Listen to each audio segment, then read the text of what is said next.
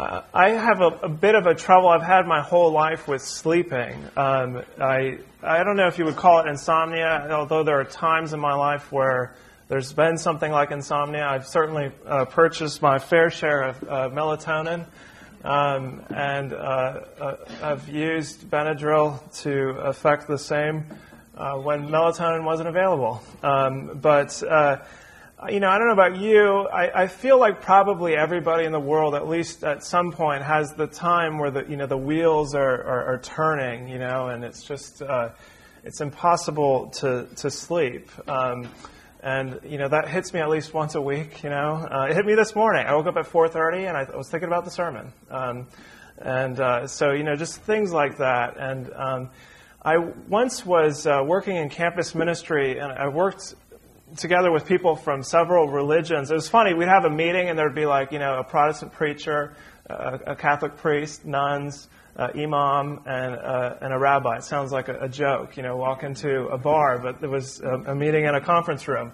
But I remember the imam, I said to him the same thing I told you, that, I have trouble sleeping. And he says to me, "Oh, I sleep like a baby. I just hit my head on the pillow and I always fall asleep." And I wanted to kind of punch him in the face. I thought, gosh, that made me feel better. And I think that he's probably, to a certain extent, not telling the truth. There has to be, he's 50-something years old, a day in his life where he didn't sleep like a baby, It's just the sort of the way it goes for people. And maybe if it's not sleep for you, there's probably times where the wheels are turning, to say the least, and cause you anxiety during your waking hours.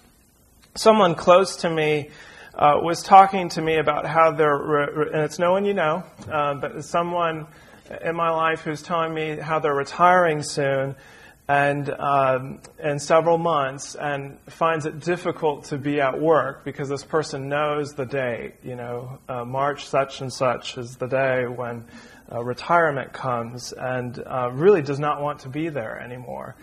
And I said to this person, because your heart has already left, of course I understand why you wouldn't want to be there. And the feeling that they were describing to me was almost like being captive. Every morning you wake up and have to go to a job, and maybe you've had this experience before, or a job that you didn't like, or where maybe you were retiring and saw that date in the horizon. It almost feels like driving yourself to your own jail cell, and then it comes Friday and you got to think about it all weekend.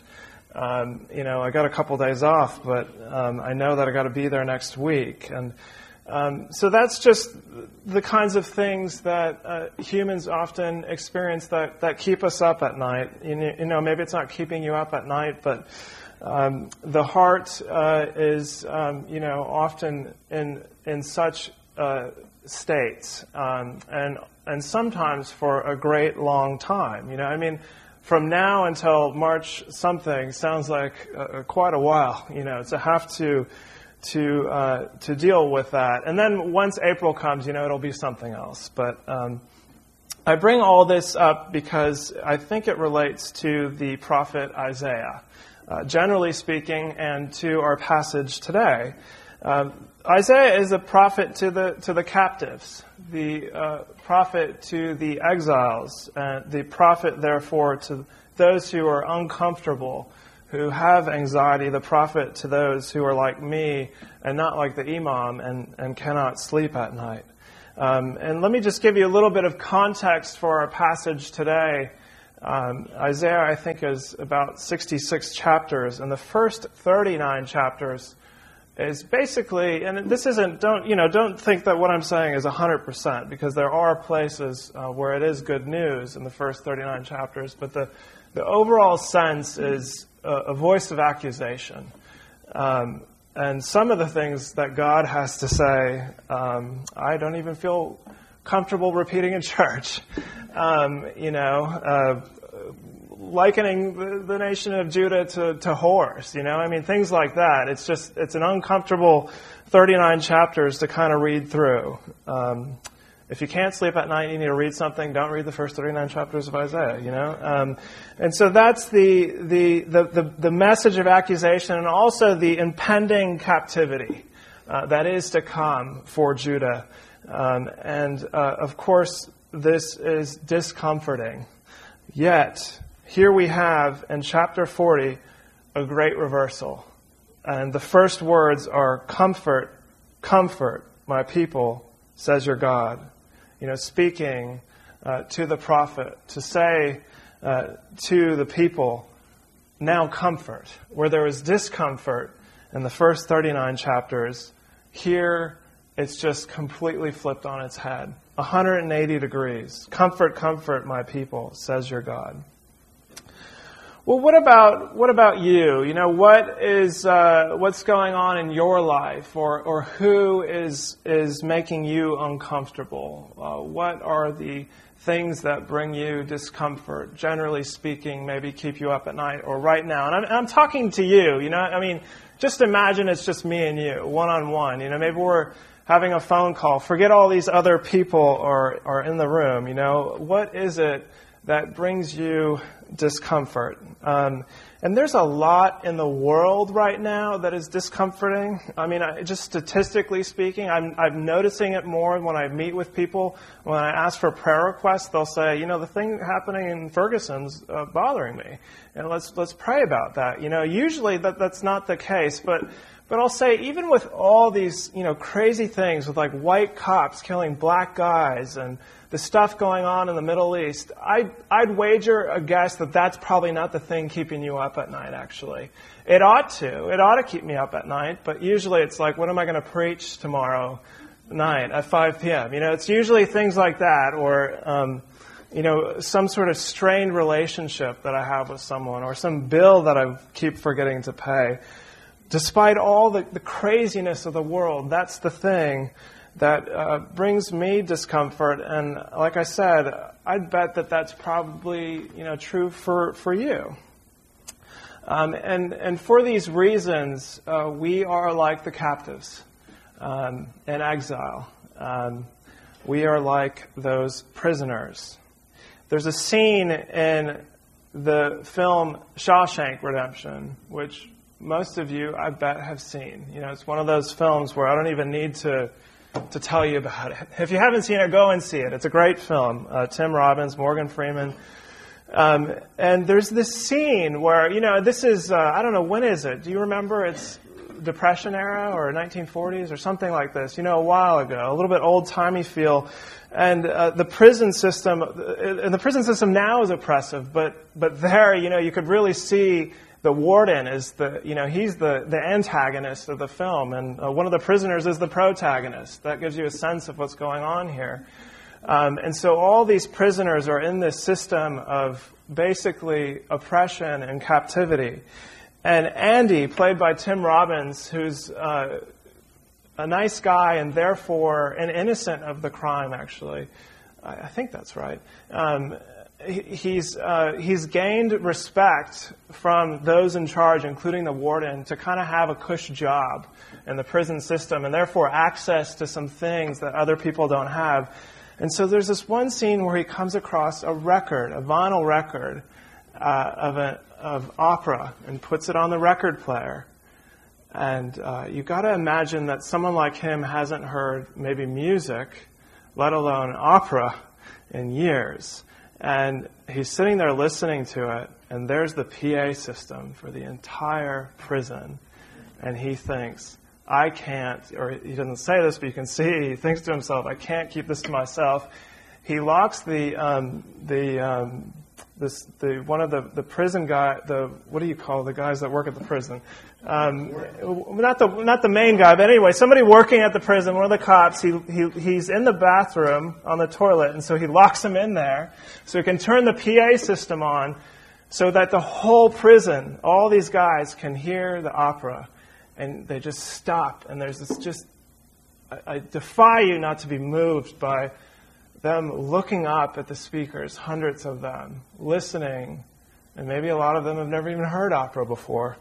And Red, the character played by Morgan Freeman, says, I have no idea to this day what those two Italian ladies were singing about. Truth is, I don't want to know. Some things are best left unsaid. I'd like to think they were singing about something so beautiful that can't be expressed in words. It makes your heart ache because of it. I tell you, those voices soared higher and farther than anybody in a gray place dares to dream. It was like some beautiful bird flapped into our drab little cage and made those walls dissolve away.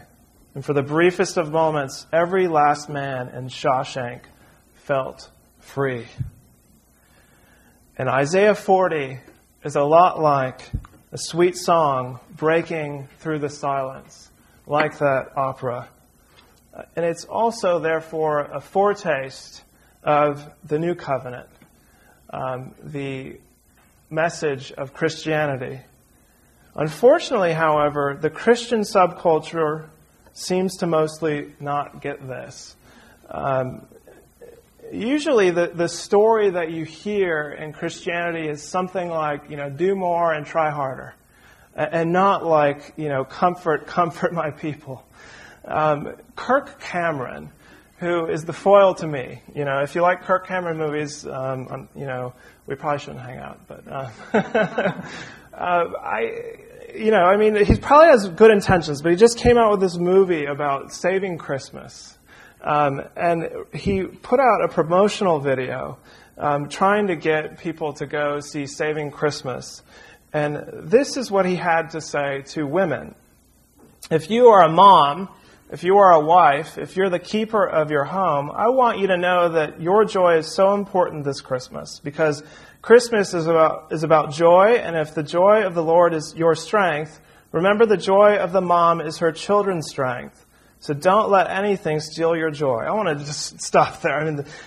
My children's strength, if my joy is being bet on that, I'm doomed. But anyway, to be continued. If you let your joy get stolen, it will sap your strength. Let your children, your family, see your joy in the way that you decorate your home this Christmas, in the food that you cook, the songs you sing, the stories you tell, and the traditions that you keep. Invite your whole neighborhood into your Christmas, and invite the world into our story of our King and His kingdom. And then he says, join me and go see Saving Christmas November 14th.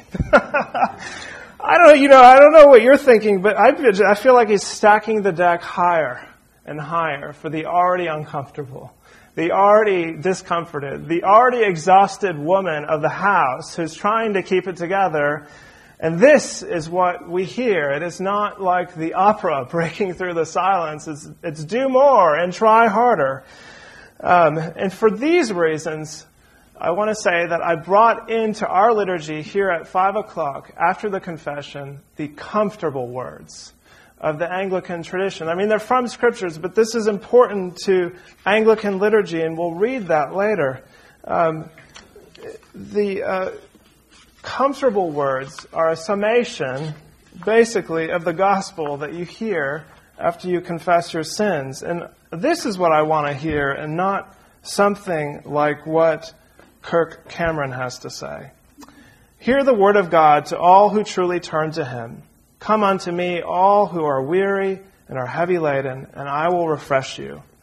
God so loved the world that He gave His only begotten Son, to the end that all that believe in Him should not perish, but have everlasting life.